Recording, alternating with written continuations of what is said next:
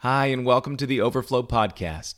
I'm Chuck Ammons, teaching pastor at Overflow Church in Brandon, Florida, and we are here to help you receive the Father's love and to release it to everyone you encounter everywhere.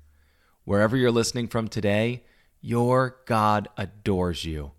I pray this message elevates and ignites your faith. On this podcast, you will find biblical messages to activate your faith, as well as our You Asked For It series, where we address your questions about trusting God's goodness as Father and living out His fullness as beloved sons and daughters.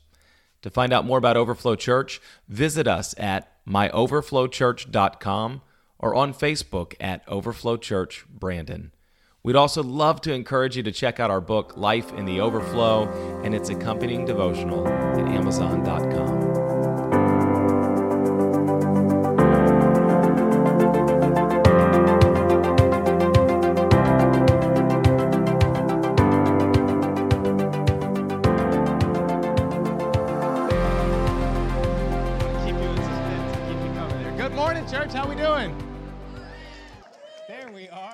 Happy 2023. It is so good to be together. As you heard, we're kicking off this new series that's all about us walking in wholeness together, everything that God has for us. And as a start of that, we're actually also kicking off year 5 of Overflow Church. We've just turned 4, and we're going into our 5th year. And so I felt there was nothing better for us to talk about because we have so much expectancy of God bringing Overflow Church to a sense of fullness. And so over these next weeks, I wanted an opportunity for you to meet every pastor of our church and hear a little bit more about what they bring to the body. And I didn't know a better way to start than our own Pastor Cindy, our prayer pastor, here with me this morning. And so I've got to tell you, so Pastor Cindy, as you call her, I call her Mama Cindy. We got Mama Cindy and Papa Ken, and they have held such a dear place in our family's life. In fact, they've known us since before we were a family. They first met us when my wife Jill and I were engaged. We came here now 22 years ago, came as interns and met them then, and my wife and I got married and we moved away. And we were coming back when I just received a teaching pastor position here at the church at South Brandon Worship Center, which then 4 years ago became Overflow Church. And we didn't have, our house wasn't finished. It wasn't completed.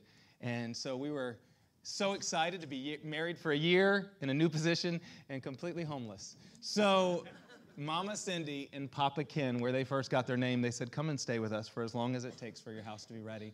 And they welcomed us in, and we just created this familial bond where we've walked together for a very long time. So Mama Cindy, a.k.a. Pastor Cindy, can you share how long you've been prayer pastor of our church, and then we're going to talk about what you actually do as prayer pastor here. Okay. Well, I have been a prayer pastor since 2015, so I'm in my 8th year. But prior to that, probably maybe 20 years I've been leading prayer. Wow. And in various forms of intercession and small groups and prayer groups and ladies' Bible study and all sorts of things. So that's what I do, where I've been. And I just wanted to share for a moment, Pastor Chuck, how this all came about. You see, I was substituting for the church secretary these many years ago, maybe 24 years ago, and there wasn't a lot for me to do. So Pastor Len gave me a book called Fresh Wind, Fresh Fire by Jim Cymbala. And it was a story of how prayer changed a congregation of 40 people and the deacon stealing from the offering plate into the Brooklyn Tabernacle. And it was done through prayer. And I heard the voice of the Lord say to me, you can pray. And I went, yeah, I can pray. And I had no idea that many years ago that I would be sitting here today telling you this story. But God is good, and prayer changes your life. Yes. It changes the city, it changes the church, and it changes me, and it can change you too. Yeah. So tell us, as prayer pastor, what is your role here at the church? At the church here, currently, I lead a prayer before the worship service at 9:30. You're all invited. It's awesome. Come on in and experience. So now ignorance is not an option. No, so and everybody now knows. So it is a wonderful time. So I encourage you to come in. I also encourage prayer for missional communities as a resource. I champion the altar ministry. I organize them and encourage them as well. And let's see, what else do I do? Oh, and whenever I have the awesome opportunity, I love to walk along with someone who's going through restoration. That really blesses my heart. So we pray at staff meetings. I'm all the time looking for new places for us to pray and new ways to do it. So we have lots of resources for prayer, and I'm one of them. So if you're looking to change, is your prayer life kind of stale? Well, then come and talk to me. Because what I learned most about prayer is that it isn't stale, it isn't boring, it isn't mundane. It is experiencing the presence of God right now with you individually, and exciting when we do it corporately. So prayer is, I would have never thought it. Prayer? Y'all been to boring prayer meetings? Come on now. Prayer meetings where you need Jesus to raise the dead. Yes, exactly. So we don't need any more boring prayer meetings, but we do need an exciting prayer life. Yes. And I want you to understand, so when you come in here at 10 a.m. on Sunday, the atmosphere has been prayed over. And listen, when we agree with heaven, things happen on earth. Yes. That's why Jesus said, pray that your will would be done on earth as it is in heaven. So when 2 or 3 come together and agree in Jesus' name, things start to shift.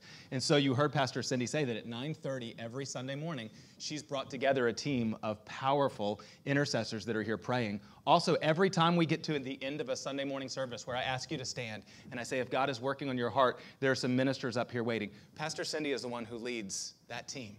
As you walk through together as a missional community, learning how to connect with God and learning how to connect with God together, Pastor Cindy would be one of the prophetic voices that's really leading the charge there. And actually, this that we're starting this morning, the reason I wanted to start with Pastor Cindy is this, our Holiness series. And we're going to talk today about how we're kicking right now into a church-wide fast. Pastor Cindy was the one that first heard this and really championed it for our body. And so when we talk about what it looks like for you to connect with God that way, it's Pastor Cindy, our prayer pastor, that has been leading the way there. And the goal of our fasting this year, and we're kicking it off today, is expectancy. It's written on the wall, y'all. It's not hard to remember. It's written on the wall right back there in that corner. And expectancy is trusting God above our feelings and our circumstances. It's holding on to hope, because hope is the anchor of our soul. Not hope that it might rain, hope that Jesus Christ is coming again. Hope that he is who he says he is, that he's the same yesterday, today, and forever. It is getting into his heart. Fasting is not about changing God's mind about you. Come on. It's not about changing God's mind about your circumstance. Fasting is changing your heart and your mind about God and what he wants to do in your life. And he wants what we want to do it corporately is for Overflow Church, because I believe expectancy is what he's called us to this year, trusting him in everything, and we're going to see things change in our community. Yes. I'm so excited about our missional community and what we're doing out there. We've spent a lot of time inside, but now we're outside, and this community is going to notice and change and be drawn and come and find out that God is really who he says he is, that he is good. Yes. So that's the purpose. So I encourage you. One of the easiest ways to follow a fasting, to spend time in prayer, is to use a devotional that I never believed I would see my name in print. But Pastor Chuck wrote a devotional called Life in the Overflow Devotional. It's 50 days. And on the bottom in small print is my name and Pastor Chris's name. And I love that because I had a small part. So there's ways to hear God and to pray. And just do that, if nothing else. Start there. It's beautiful.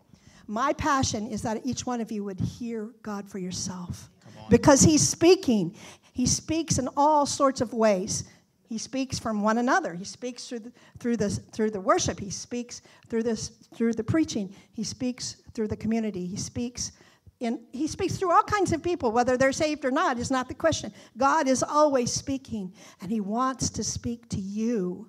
Come on. So that's a purpose of fasting too, so that you can hear him, whether it's in the still small voice or in the outside world. You will hear God speaking. And he loves you. He's so good. He's for you.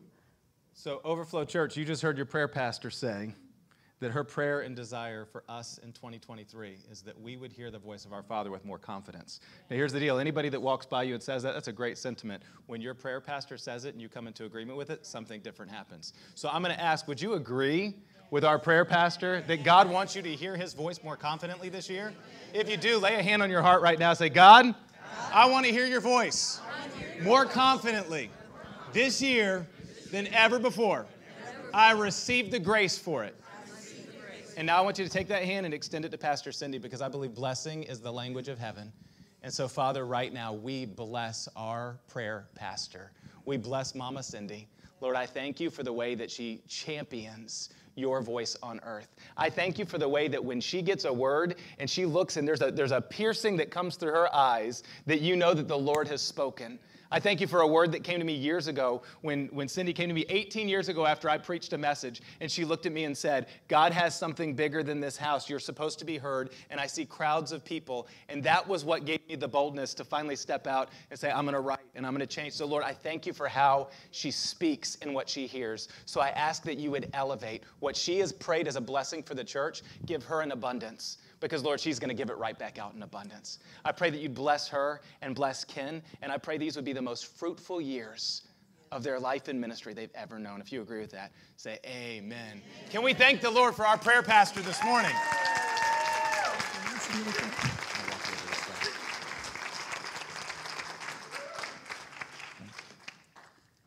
I'll take it. All right. Well, now we can start, church. Now we can start. 1 Peter 2:9. It says this. It says, but you are a chosen people, a royal priesthood, a holy nation, God's special possession, that you may declare the praises of him who called you out of darkness into his wonderful light.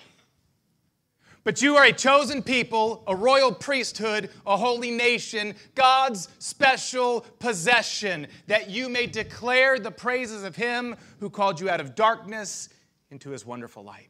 Yes. I want you to look at these phrases. Chosen people, royal priesthood, holy nation. I want to unpack these for just a minute because it's what God says is a present reality for you and I. The first thing it talks about is us being chosen. The word chosen literally means picked out by hand. Now, when I think about that, I go all the way back to the middle school playground at PE time when it was time for the kickball game. I got to ask, is there anybody else in the room that was always picked last for the kickball game? There's a few. We'll start a support group after church, y'all. Listen, I didn't hit a growth spurt until 10th grade. So I was the guy that they'd be picking all the people. They got the kid on crutches before me, right? They're like, the crutch could get a hit. I was either going to be the mascot or the ball, right? I was the last one to be picked. But let me flip the question, because you know what it feels like when you're picked last, right? When you're standing there. But have you ever been picked out of a crowd for something? Have you ever been picked and you were the one they chose? Come on, ladies, when a man dropped down on his knee and said, out of 7.5 billion people, I guess we can limit down some of those, but out of all these people on the planet, I choose you. What does it feel like to be chosen? God starts and he says, this is what I want you to know right now. I choose you. I choose you. I don't just love you, I like you. And what I love about our God is he only plays favorites. His grace knows no scarcity. So he looks to 7.5 billion people and to all of us. He says, I choose you. If you just come, I choose you. You're chosen. He goes on and says that we are a royal priesthood. Now listen, that wouldn't mean a whole lot to us, but in Israel's day they would have gotten it because a priest is a representative between God and man for all the people on earth that feel God is unapproachable. Let me say that again so you get it. A priest is a representative on earth between God and man, not because God needs a representative, but because in his grace there are a lot of people who feel he's far off and unapproachable. And he said that he put something in you, royal priesthood, in me. That the experience of God's love that they're going to see for many is going to be through your eyes. Man, what a privilege. What a gift that we get to show people God loves you and he likes you. And then he goes into this last thing. He says, you're a holy nation. Now, actually, in 1 Peter, nation is a really bad translation in this verse. It does not say nation. In fact, I think us trying to be a holy nation gets us into all kinds of problems called nationalism. We show up and we say, we just need to make America God's country again. One country under God. I want to say I'm proud to be an American, but it's not about being an American nation. He didn't come to set an American or a godly nation. He came for every tribe, tongue, and nation. So when God shows up, this actually says that you'd be a holy ethnos. And here's where I get excited. The word ethnos is where we get our word ethnicity. It means the diverse tribe, the global, multifaceted body of Christ of every color and age and gifting. And listen, sometimes when I hear Americans come, God, guns, and glory, the problem is we think that we're the favorite and we're going to be here to save the rest of the world, and that's paternalistic and insulting. The truth is, he didn't lift up America to be the Savior of the world because Jesus already is, and he's far better. In any privilege that we have, what he called for us to be is a representative on earth, to invite the ethnos to come. Every tribe, every tongue, every nation. And listen, this gets me down to the word I actually want to share this morning, because it says, what kind of ethnos are we called to be? Holy. It's about holiness. The word holy, it means to be pure and consecrated. It means to be separated from what would defile. And it means to be set apart by God for a special work in the world. I want to say it again. I want us to get it. When God talks about us being holy, he said the first thing, when I call you to be holy, I call you to be pure, unmixed. There are things right now, listen, that are trying to cling to you that have no part of you anymore. And he says, I want to remove that from you because you're going to live like who you believe you are. I've called you to be pure, but in that place, I've also called for you to be separated from everything that would defile you. Anybody want to be separated from what would defile you this morning? Anybody? 3 people want to be separated from what would defile you. Anybody want to be separated this morning from everything that would defile? I got to tell you, sometimes I get fired up, and people come up to me afterwards. They're like, Pastor Chuck, I'm agreeing with you, but you talk so fast. It takes me like 15 seconds to even catch up. You're 3 thoughts later, and I'm like, amen! So when I get fired up, just know I'm not against you. I am for you, and I am with you. That we get set apart for God's work. The picture that I see of holiness would be the picture of a refiner's fire. If you watch a jeweler with jewelry, what he'll do is put it in the fire, and what happens is that fire heats up on that pure gold. All of the dross, everything that doesn't belong to it anymore, is continually burned away. Listen, what is God's call to holiness? It's him saying, I have put you in the refiner's fire, and I will never give up. And everything that is not worthy of your inheritance, everything that is not worthy of intimacy, everything that's not worthy of your identity anymore that's freely given in Jesus, I'm going to remove it. Come on, that's good. That's good, but sometimes what ends up happening is we get trials and we get mad at God for answering our prayers. God, all I want is you. Take away anything. And then all of a sudden things get hard and we're like, God, where have you gone? He's like, I'm answering your prayer, psycho. Like, come on. He's good. That's why Peter in this verse is rejoicing, because he's recognizing, and he wants us to recognize that at the precise moment your heart was joined to your Creator, that triple title became a reality in your life. It was imprinted upon your adoption papers, and it is legally binding. You are a chosen people. You are a royal priesthood. You are a holy ethnos. And the result of you and I embracing this, if you look at 1 Peter 2:9, if we could pull that back up on the screen for just a minute, the result of us receiving who God created us to be is that the world would see that we have a special place of belonging with our Creator, that something is different, that we carry a different hope, that we're not shaken the same way the rest of the world is shaken, that we don't take the labels everybody else takes, but we elevate something above it. But listen, it's not just so they go, oh, look at those Christians, they're so great. He said, no, it's that they will see that there's a special place of belonging. There's a wonderful light, and they're invited in too. And so they're compelled to join. You see, that's what holiness does. What holiness does is when we live according to who God created us to be, the whole world recognizes something different than all the noise and all the offense and all the echo chambers, and they go, oh, that. I don't know what it is, but I feel like I'm already included, and I'm compelled to join. This picture of holiness, it's a central theme of the Bible. It shows up over 700 times in our Bible. To follow Jesus is to be holy as he is holy. Listen, we could quote tons of verses about our call to holiness. We're called to be a city on a hill.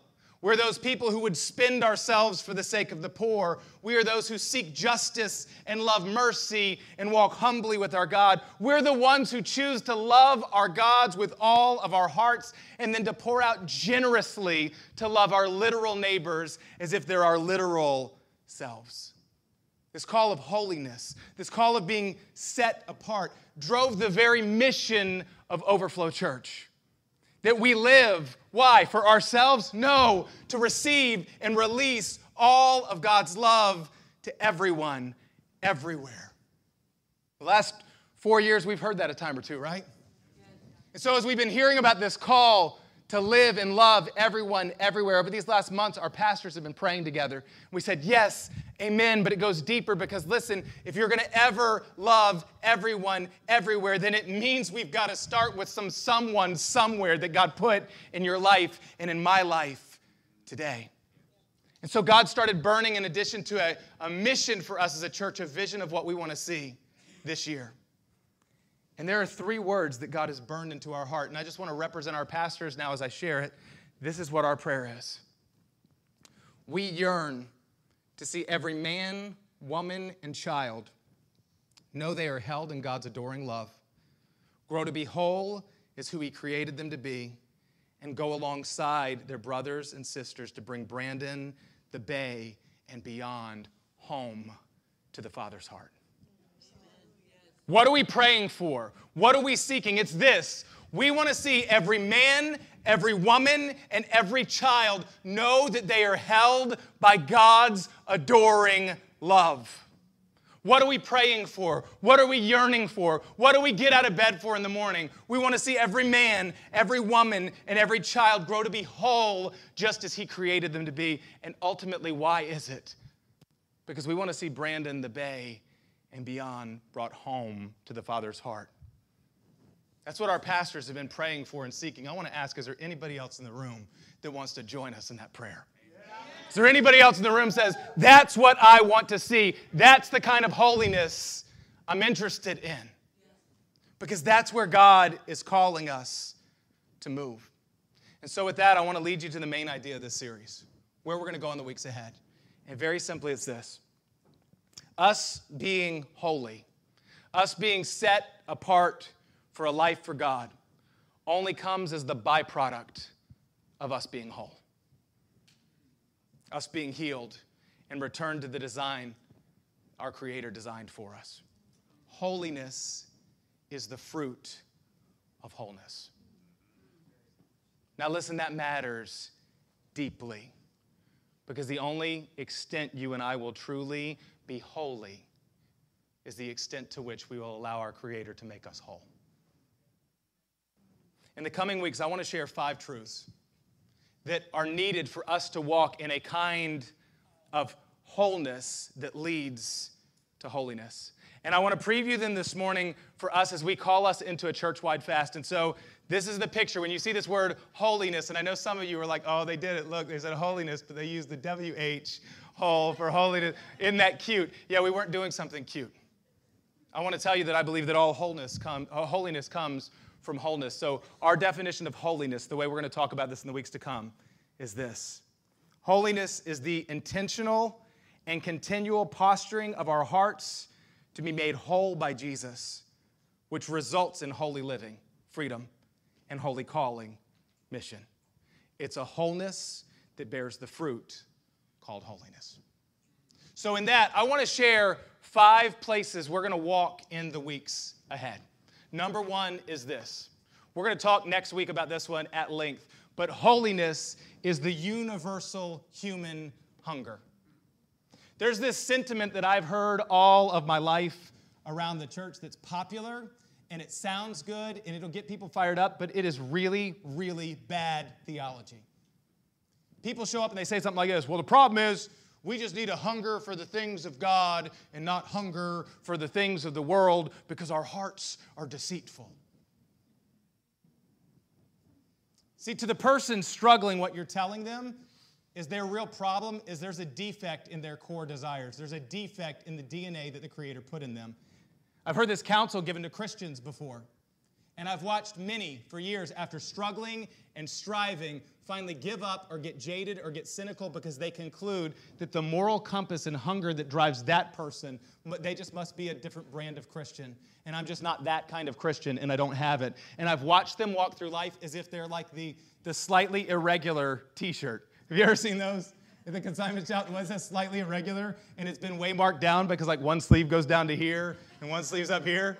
I've watched too many Christians, and I've been this Christian walking around going, I'm the slightly irregular t-shirt that got messed up in mass production, right? And so now I got to live in the reject pile. Here's my problem with this. Well, we just need to hunger more for the things of God and not hunger for the things of the world. I have so many problems. The first one is this. When the Bible says that our heart is deceitful, it is referring to the fallen state of our hearts that cannot be fixed. So Jesus came to give us a new one. And if you belong to Jesus Christ, you have a completely new heart, which makes that advice complete nonsense.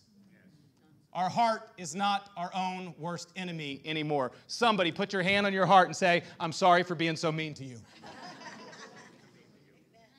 Your heart is not your own worst enemy anymore. No, it's a vessel. It's the fount of joy God most regularly wants to speak to so that love and dreams and hope can pour out. Your feelings are a gift. We just don't worship them. We elevate God's faithfulness over our feelings. But listen, this whole thing of we need to hunger more for the things of God, here's the second problem I have with that. The problem has never been our hunger. The problem has been the dysfunctional menu that we've chosen to feast on instead of Him. Let me illustrate that for just a minute with our physical bodies. 100% of the human population, regardless of their socioeconomic status, the color of their skin, their education level, 100% of the human population hungers for food and water. Why? Because it's the DNA of how they were designed. They might not know it. They might say, I don't like water, I just like soda. But their body is crying out and hungering for food and for water. And all of us will experience health if we drink enough water and eat the fruit and veggies and whole foods that God made. So when we meet somebody who finds that they're at a place of being very overweight and on every medication known to man, the problem is not something's broken in their hunger. The problem is there's a dysfunctional menu that their body wasn't made to digest. But 100% of the globe is hungering full tilt. So hear me. Spiritually, 100% of the globe is hungering full tilt from the love that only comes from the throne of God. Amen. That means that me and you and that person who is really ticking you off right now are all in the same status of never being beyond hope. Because we've been wired for intimacy with God. We are starving and thirsting for holiness. All of humanity, whoever you meet, they're crying out a song that they want to be whole, they want to be wanted, they want to be loved, they want to be free. And that is really, really good news. Somebody say good news. Good news. It's good news because Jesus paid it all for all of us to have a new heart. So if you meet somebody who is unhealthy, the problem is not they don't want God. The problem is they've been drinking from broken cisterns in muddy puddles, and they need to find their way back to the well of living water that is given freely. So I want to say this right now. For somebody, you've come in, and it's like you're wrestling with an addiction, you're wrestling with a sickness. Pastor Aaron spoke earlier, and you were like, that's me. I agree with the labels. I just want to let you know something right now. Your label and your addiction lost 2,000 years ago. It just doesn't know it yet. Your label and your addiction lost 2,000 years ago. If you're a child of God, it just doesn't know it yet. What do I mean? I mean, you will be standing when that thing is dead in the grave. That's what I mean. That's what it is to be more than a conqueror. So, as we walk in this place, if right now you're saying, man, but that's me, I want you to get shame off of you in Jesus' name. The problem is not that you don't hunger enough for God. You are hungering full tilt for Him. What you may need to say this morning and in this season of fasting is, I've been eating some dysfunctional things. I've been going to some things that are never, ever, ever going to satisfy. And maybe I don't need more shame or more guilt. Maybe I just need to change my diet. Maybe I just need to eat what I was created to eat. So the first thing, we're going to talk about a lot next week. I won't preach the whole message now because I got other things to say this morning. Holiness is the universal human hunger. The second one is this. Holiness is refined. Every place we put faith in our Redeemer and not our reforms. Every year, countless people start with a New Year's resolution for their best life now. They're going to lose weight. They're going to get out of debt. They're going to find their dream job. They're going to fall in love. They're going to go back to school. They're going to finally get free of this addiction. They're going to stop caring so much what everybody thinks. But most people fail at their New Year's resolution and give it up completely by February 1st. And at the same time, there are countless Christians who have grown weary and jaded in their faith because they keep trying to become holy enough through what I can only call Christian self-help plans.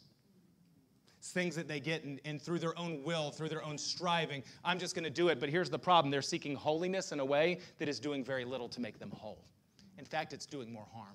Because they're saying, well, I'm broken. I don't hunger like Pastor Aaron hungers, but I'm really going to work this plan, and I'm going to make myself do this the way Pastor Aaron does it. Though Pastor Aaron is different than who I am, and she's going to go after different things than me. And so I'm going to try to be Pastor Aaron, and when I fail at that, because God already made one and she's doing an amazing job at it, then I'm going to condemn myself and say, well, the problem is I just didn't hunger right. I just didn't hunger enough.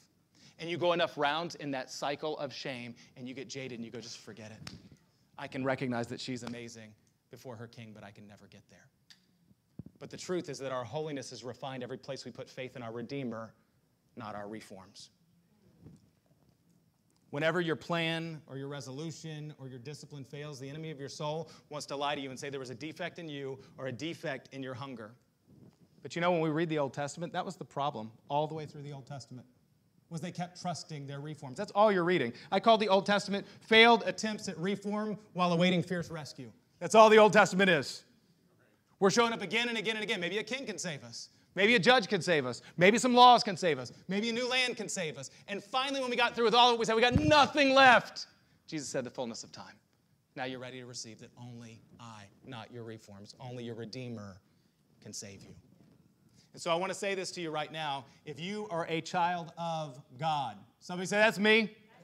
If you're a child of God, it means you don't view anyone, including yourself, the way you used to. You are now under new management. What that means for somebody here is you need to go home and repent for cursing at the person in the mirror. We've been our own worst critic, and we come, but listen, you're under new management. You don't see yourself the way you used to see yourself. And the problem is not your hunger. You're hungering full tilt for your Redeemer. So if there's a gap between your hunger and what you're being fed on, it's just new revelation you need to know on how to get to the well. Right? You need to seek wholeness, not holiness. Holiness is the byproduct of wholeness. And so as we see that, here's what it means. We can see a new way toward holiness that is not you striving and your effort and you doing things you hate. Is anybody else done with spiritual disciplines you hate? Yes. Oh, come on. We're too holy for that this morning. Has anybody else been in the place where you hear a Bible reading plan and you're trying to convince yourself, I like this. I like it. I'm excited. This is the best, really. I'm going to go share my faith. I'm going to share my faith now. I'm so excited to tell my coworker about Jesus with my little Romans road, and I'm going to do it, and I'm excited about it. And then we show up, we go, the problem is I just need more boldness. No, maybe the problem is you hate the way you're going at it because it doesn't look anything like you. It doesn't look anything like authentic. It looks like a used car salesman, and you don't want to be that. So maybe we need to kick a lot of our holiness plans to the curb and take a wholeness plan where we say, no, I'm hungering full tilt for him. I want him, and whatever I receive, I'm going to release. I know that. So if there's a gap right now where something's getting stuck, where I'm not wanting to release the love of God, maybe there's a gap where I need to receive something in wholeness of the love of God. Maybe I can actually stop. Maybe my hope this year is not another exhausting plan of I'm going to do this, and I'm going to figure it out right this time. But maybe instead there's a way I can lean in, hear the voice of my Creator in the God-shaped hole that is me, and hear what he's saying to me and lean in and follow him, and I can actually see holiness without striving. Wouldn't that be good? See, wholeness comes in our life when we trust our Redeemer, not our reform plans. The third one is this. The path to holiness requires joining Jesus in the fields of our brokenness. Listen, if we ever want to see wholeness, it means we've got to get honest about the wounds of our brokenness. Now, that said, I just want to echo Pastor Aaron loudly this morning. because I don't know about you, but I have heard way too much of the woes and the laments and the somber. When we open up and talk about healing from our wounds, it's somber like we're at a funeral. And I want to tell you, God's invitation to heal from your brokenness should be like a Super Bowl celebration, because it's the refiner's fire burning off what isn't yours anymore. Every time we step forward and say, there's a wound and I recognize it, we should get deliriously excited, because that's not mine to wear anymore and I can let go of it. So listen, because it should be like a Super Bowl celebration, that's what we're sharing on Super Bowl Sunday this year. All right? We're going to have a Super Bowl celebration coming into the places. Can I just ask, is there anybody who is done dragging around old junk you don't need anymore? Anybody in the room be like, I would love to be done with that. And if you could tell me that I could be done with that and it's not based on my willpower and me figuring it out, but actually me just releasing where I've been so pent up trying to free myself, man, wouldn't that be amazing? But I want to tell you this kind of wholeness, it means we've got to stop fearing the dark of our pasts. We've got to stop saying, well, I won't step into that room that I've kept barred off because somewhere I'm afraid of the monster in the dark, and maybe I'm afraid the monster in the dark is me. Yes. And instead what we're going to do is we're going to see a God who knows you and chooses you, and that God who is going to come into the room and turn on the light. And we're going to see complete freedom and hope. We find holiness when we face our brokenness. Number 4, and then I'm going to get real practical this morning. We're going to do something. This is going to be fun. Number 4, holiness matures wherever we allow God's voice to be loudest. Yep. In just a few weeks, we're going to talk about this.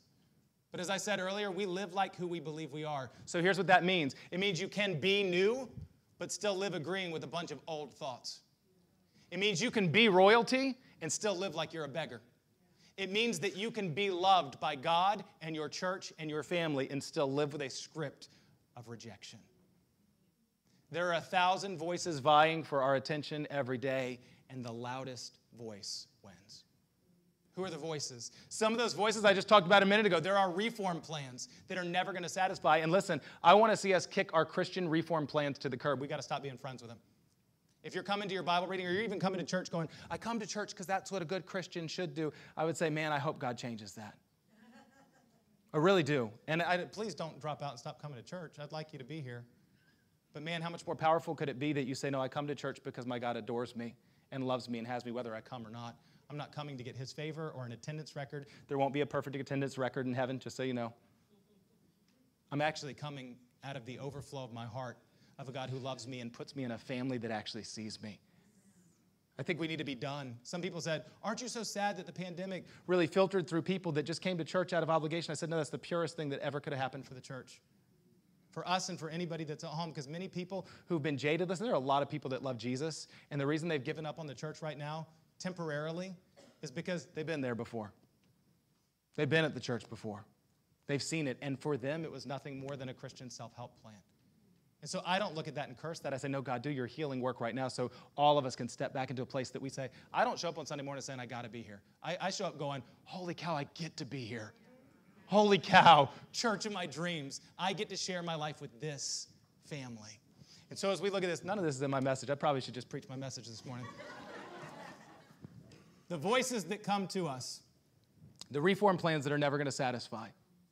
We come and we hear voices of entertainment or the hamster wheel of chasing significance, the fleeting pleasures that we get in life, which all of them are good gifts, but they're terrible foundations to build our lives upon. So you'll see things like entertainment. Entertainment's a great gift. You see food, you see sex, you see how people chase pleasure. God has given many beautiful things that in their right place are a gift, but too many of us are trying to build our foundation on them. We make it the reform plan, we chase it, we try to work it better. So sometimes when that voice is winning, we're not seeing wholeness. What's one of the other voices that needs to be silent? It's the voice of the accuser. The voice of lying and shame and guilt and anger and bitterness. I just want to let you know right now, if you're hearing a voice that you've been convinced is the Holy Spirit telling you you're not doing it well enough and you need to just try harder, I'm going to tell you right now, kick that voice to the depths of hell. And you go, Pastor Chuck, can you actually say that? Yeah, because listen, if you could try harder, then Jesus didn't need to die. Somebody receive it. Come on. You're showing up and you go, well, God's just saying I just need to try harder. The problem is my hunger. No, that is a lie from the pits of hell. He made you to love him. You hunger for him like you hunger for food and water. And 100% of the human population can't do anything to fix our hearts. We can't exercise it. We've got to exchange it. We can't train it. We got to transplant it. Okay? And he's given us a new heart. heart. So what do we need to do? We need to make his voice the loudest. We're going to talk in a few weeks about sometimes how we elevate our own voice.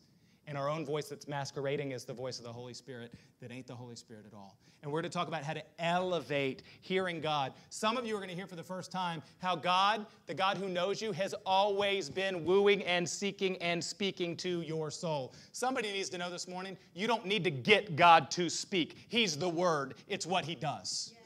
God is speaking to you all the time. His goodness and his mercy is chasing you. Guess what? He runs faster than you. You're going to lose. He's going to catch you. But something could be amazing if you and I would just stop running and be still long enough to discern the God-shaped hole in you that was made to hear his voice in a specific way. We're going to talk about how to do that. We're going to talk about how to elevate his voice very practically as the biggest voice. The last one is this.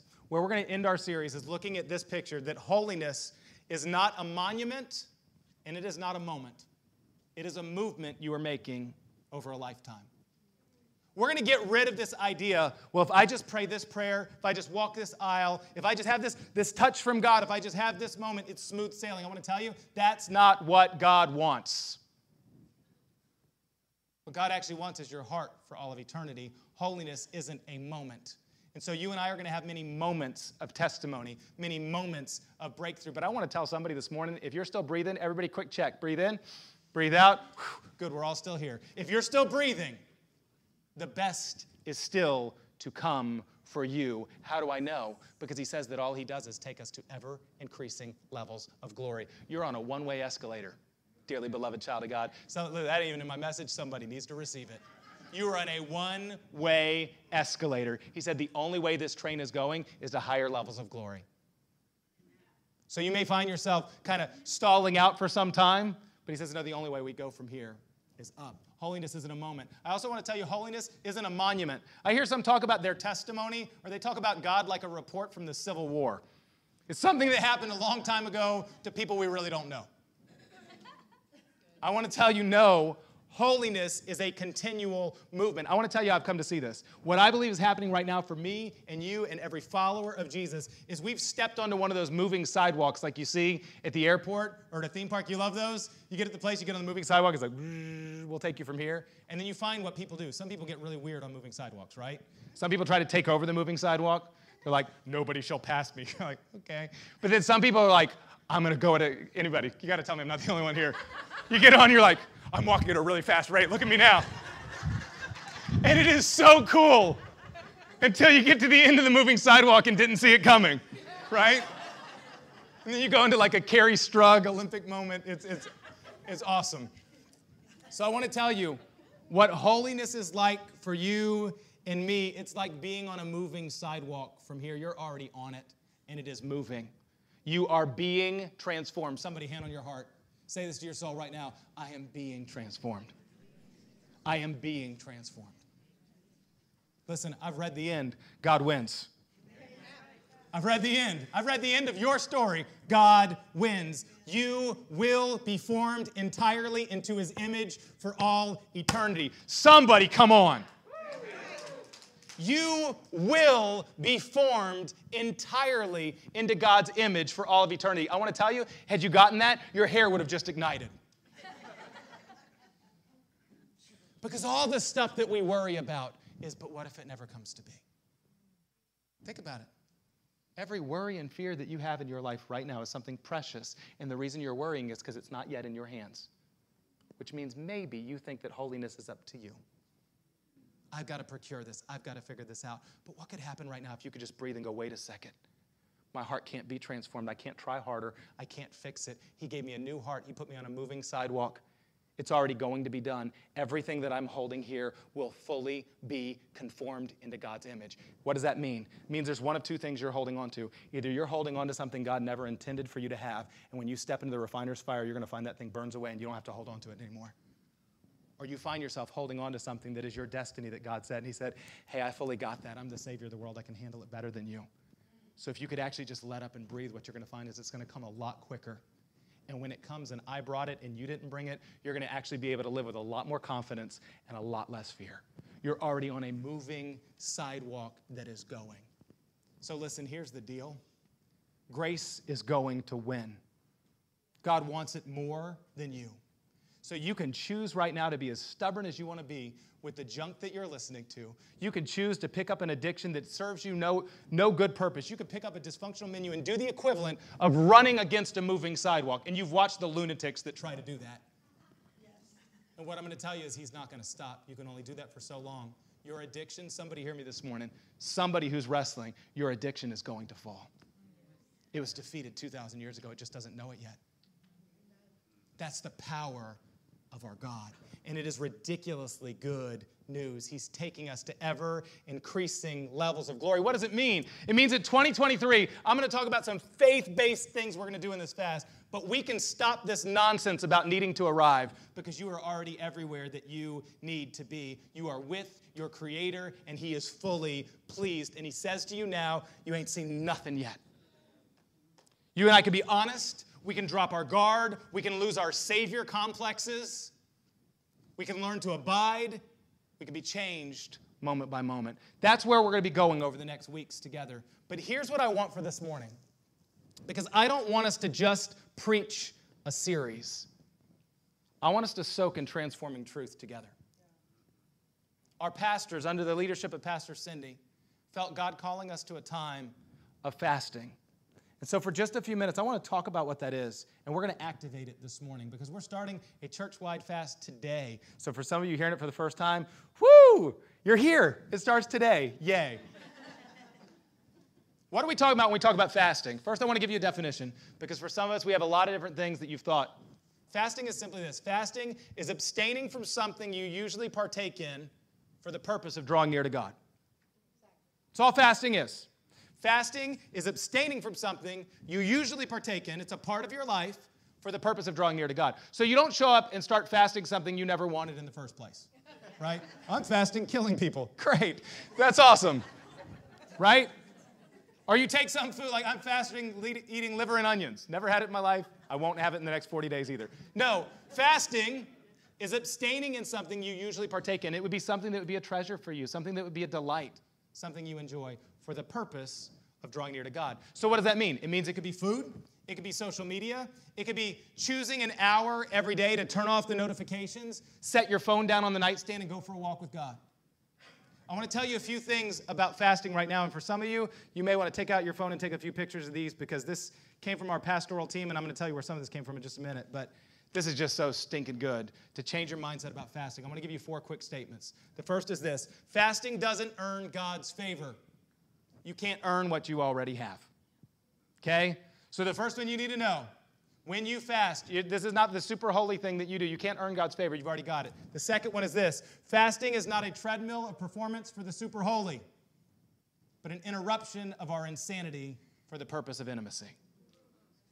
So what do I mean? Some of us see fasting and we're like, oh man, but am I one of those really serious Christians? No, this is what I'm saying. Your life is nuts. Amen? Anybody? Your life is nuts. Amen? Anybody feel life sometimes could be insane? Yes? All fasting is saying, you know what, I'm going to get off the merry-go-round here in this place and I'm going to hear clearly again. It's actually not for the super holy. It's just for the really smart people who actually want the insanity to stop. The third one, we don't fast to starve the sin nature. That's dumb.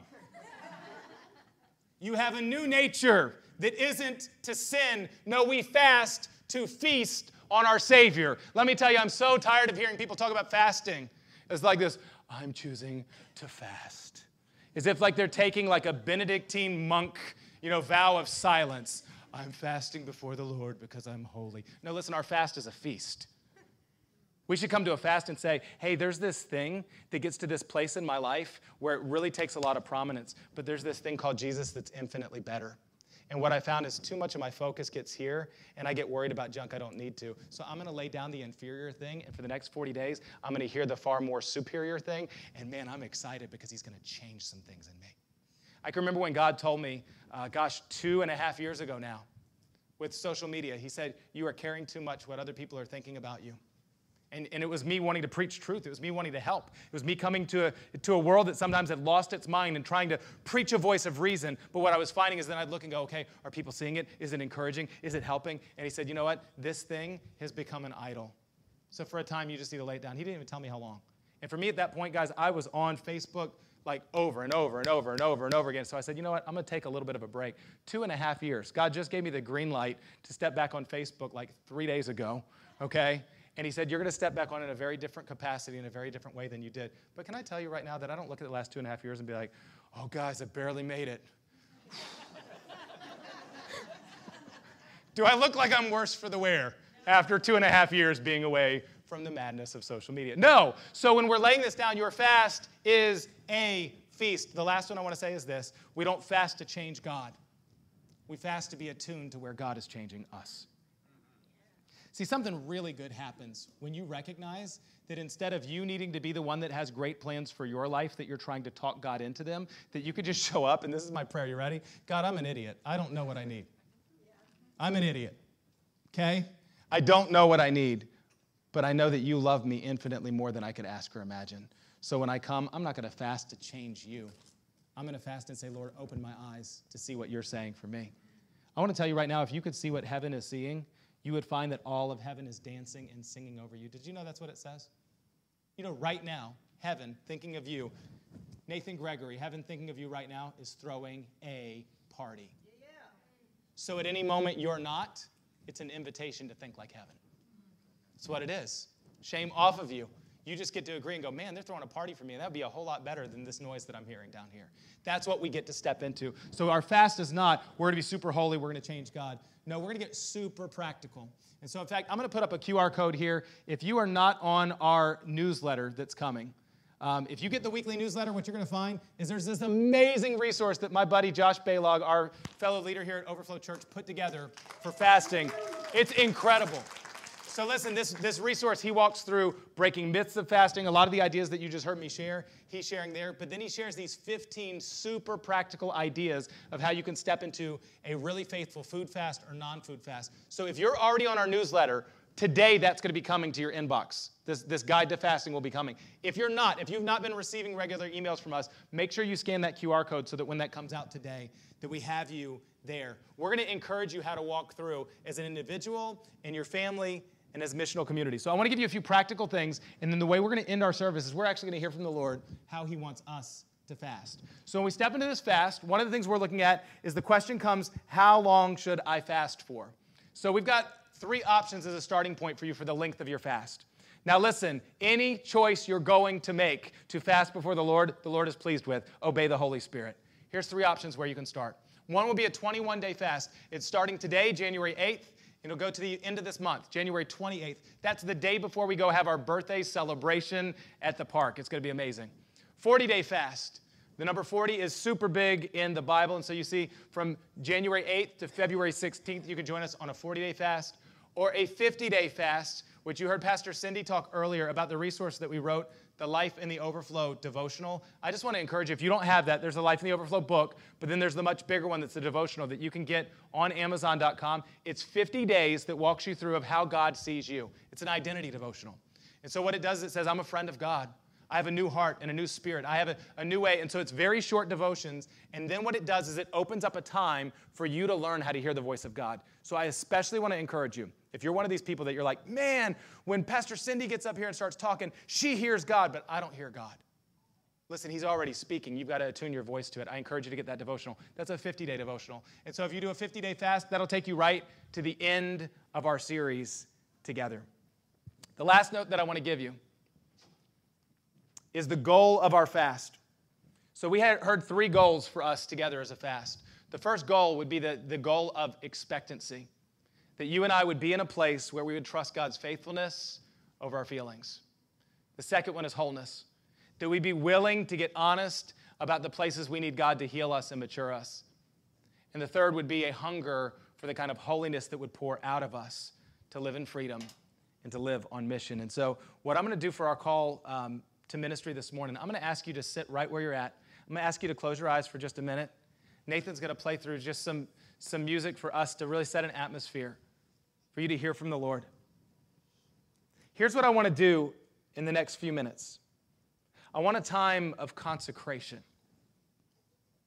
We've talked a lot about how we can't make ourselves holy, but God is inviting us to be whole. So this is what I want to ask you to do, every person in the room right now. If you have a phone with you that you normally keep notes on, I'm going to ask you to pull your phone out. I want to be very, very, very practical. I'm going to ask you to open up a notepad on your phone. If you've got pen and paper, you'd rather do it that way, that's awesome. You got a journal.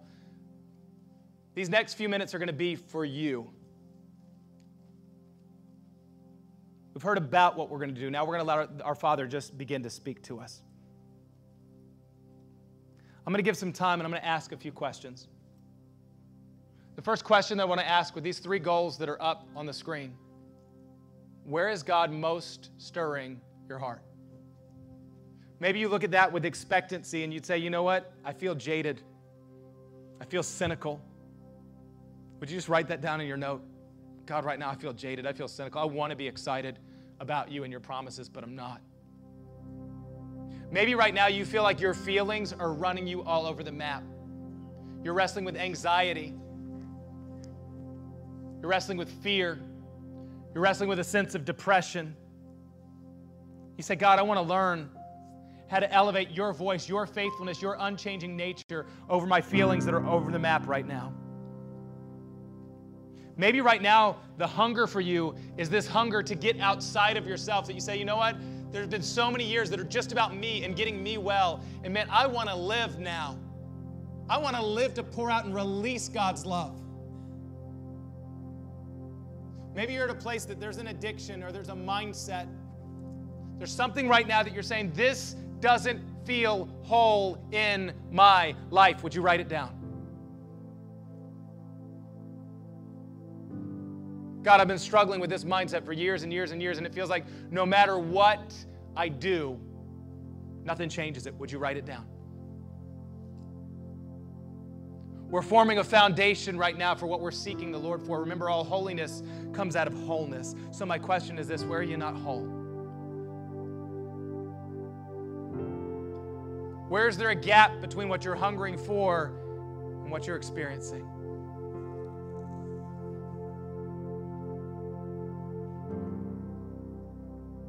For somebody, maybe you'd write down, God, I'm stressed out.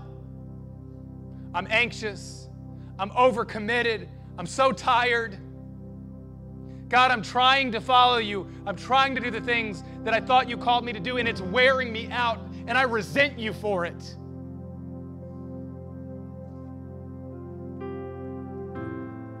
Would you take just a minute?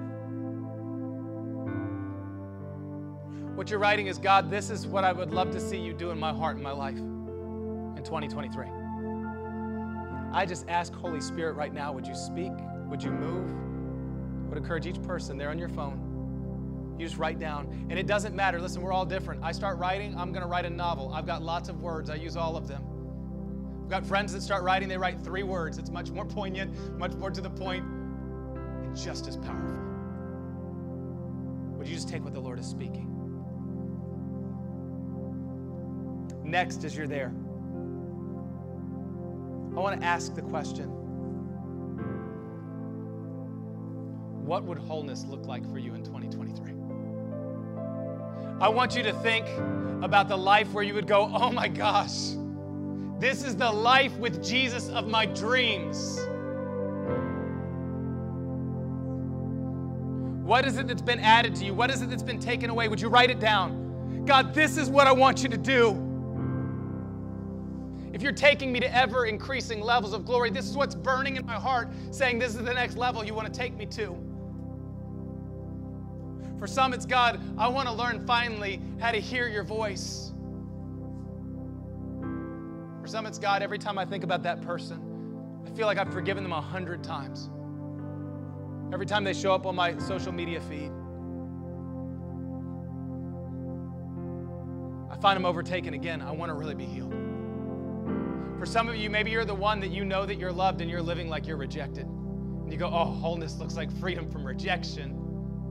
Would you write it down?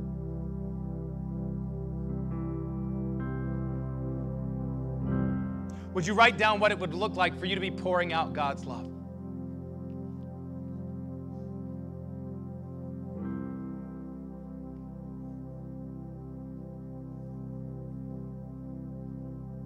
With that as a base, and I'm going to encourage you over the next weeks, take this note and allow the Lord to continue speaking to it and growing it. The Holy Spirit in you is sufficient. So I want to ask this question as you have your notepad open. What could you fast over this next period of time? What could you fast? We said a fast is the laying down of something you usually partake in. Just briefly, I'm going to read this to you right from the resource that you're going to be receiving. Josh Balog wrote down these creative suggestions. You could fast eating out. You could fast sweets. You could fast coffee. You could fast noise. Oh man, that'd be good. You could fast TV. You could fast radio or podcast or music in the car. You could fast spending other than your necessary bills. You could fast extra hobbies or leisure activities. You could fast your phone other than the necessary function of actually making calls. You could fast certain phone apps, turning off the notifications. You could fast your lunch hour. You could fast video games. You could fast social media. You could fast complaining. You could fast busyness. I want to encourage you. One of the things I learned a long time ago about parenting is whenever you have to give discipline to a child, the discipline should always match the behavior that you're wanting to see God stir, the heart change that you're wanting to see stir. So I would encourage you. If you're one that you say, man, I'm just overly busy all the time and I'm going to fast broccoli and I'm going to continue being overly busy all the time, then maybe you're not going to have the best fast. Maybe you'd step in and say, I've got an addiction to busyness. So for the next 40 days, anything that's not urgent, I'm laying it down because I need to be recalibrated and find what really matters. See, that would be an intentional fast. What is God calling you to fast? And what I love, you're going to see this in the resource. For some of you, you're going to say, I'm going to fast this for 7 days, and then the next week I'm going to fast something else. It's the beauty about the creativity in the kingdom. Just want to ask the question, how long is God calling you to fast? Would you put that there? This is what I feel. Lord, I feel like you're telling me this. And I just want to say, shame off of you, pressure off of you. Every step and intentionality you take forward to your King is a blessing, and it's taking you to ever-increasing levels of glory, so you don't have to do this perfectly or figure it out. Now, if you've got something, you've got a place where you say, I want to participate in this fast, and I've got a first starting direction of where to go. This is what I'm going to ask. Everybody else, I'm just going to ask your eyes closed because this is a moment just for you. I want just a moment of consecration. I'm going to ask if you have committed now to fast. You're saying, I want to do this, but I don't want to do this like I've done it before. I don't want to do it in my own strength.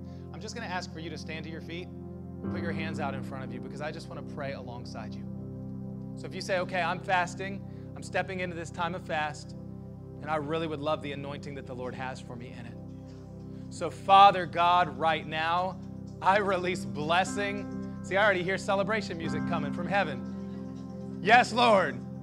Father, I pray that even as we step into this time, that it would be a joy and a celebration, that it would be alive. I pray that old patterns and old associations with fasting, old ways that it's been seen, that they would be broken right now. I pray that striving would go. I pray that anxiety would go. I pray that lies that say, we can't hear your voice, that it would go. This is going to be the age of confidence. Father, we're going to come right now thanking you in advance that what you promised, your economy, is you do more than we could ask or imagine. So I just want to thank you. With eyes of the Spirit, if I could see every one of those phones and every one of those notes, I want to thank you that you're doing more than they asked. You're doing more than they imagined. So Father, do it in your timeline. I just want to encourage you right now with your hands open. Would you just say, Lord, here I am. Here I am.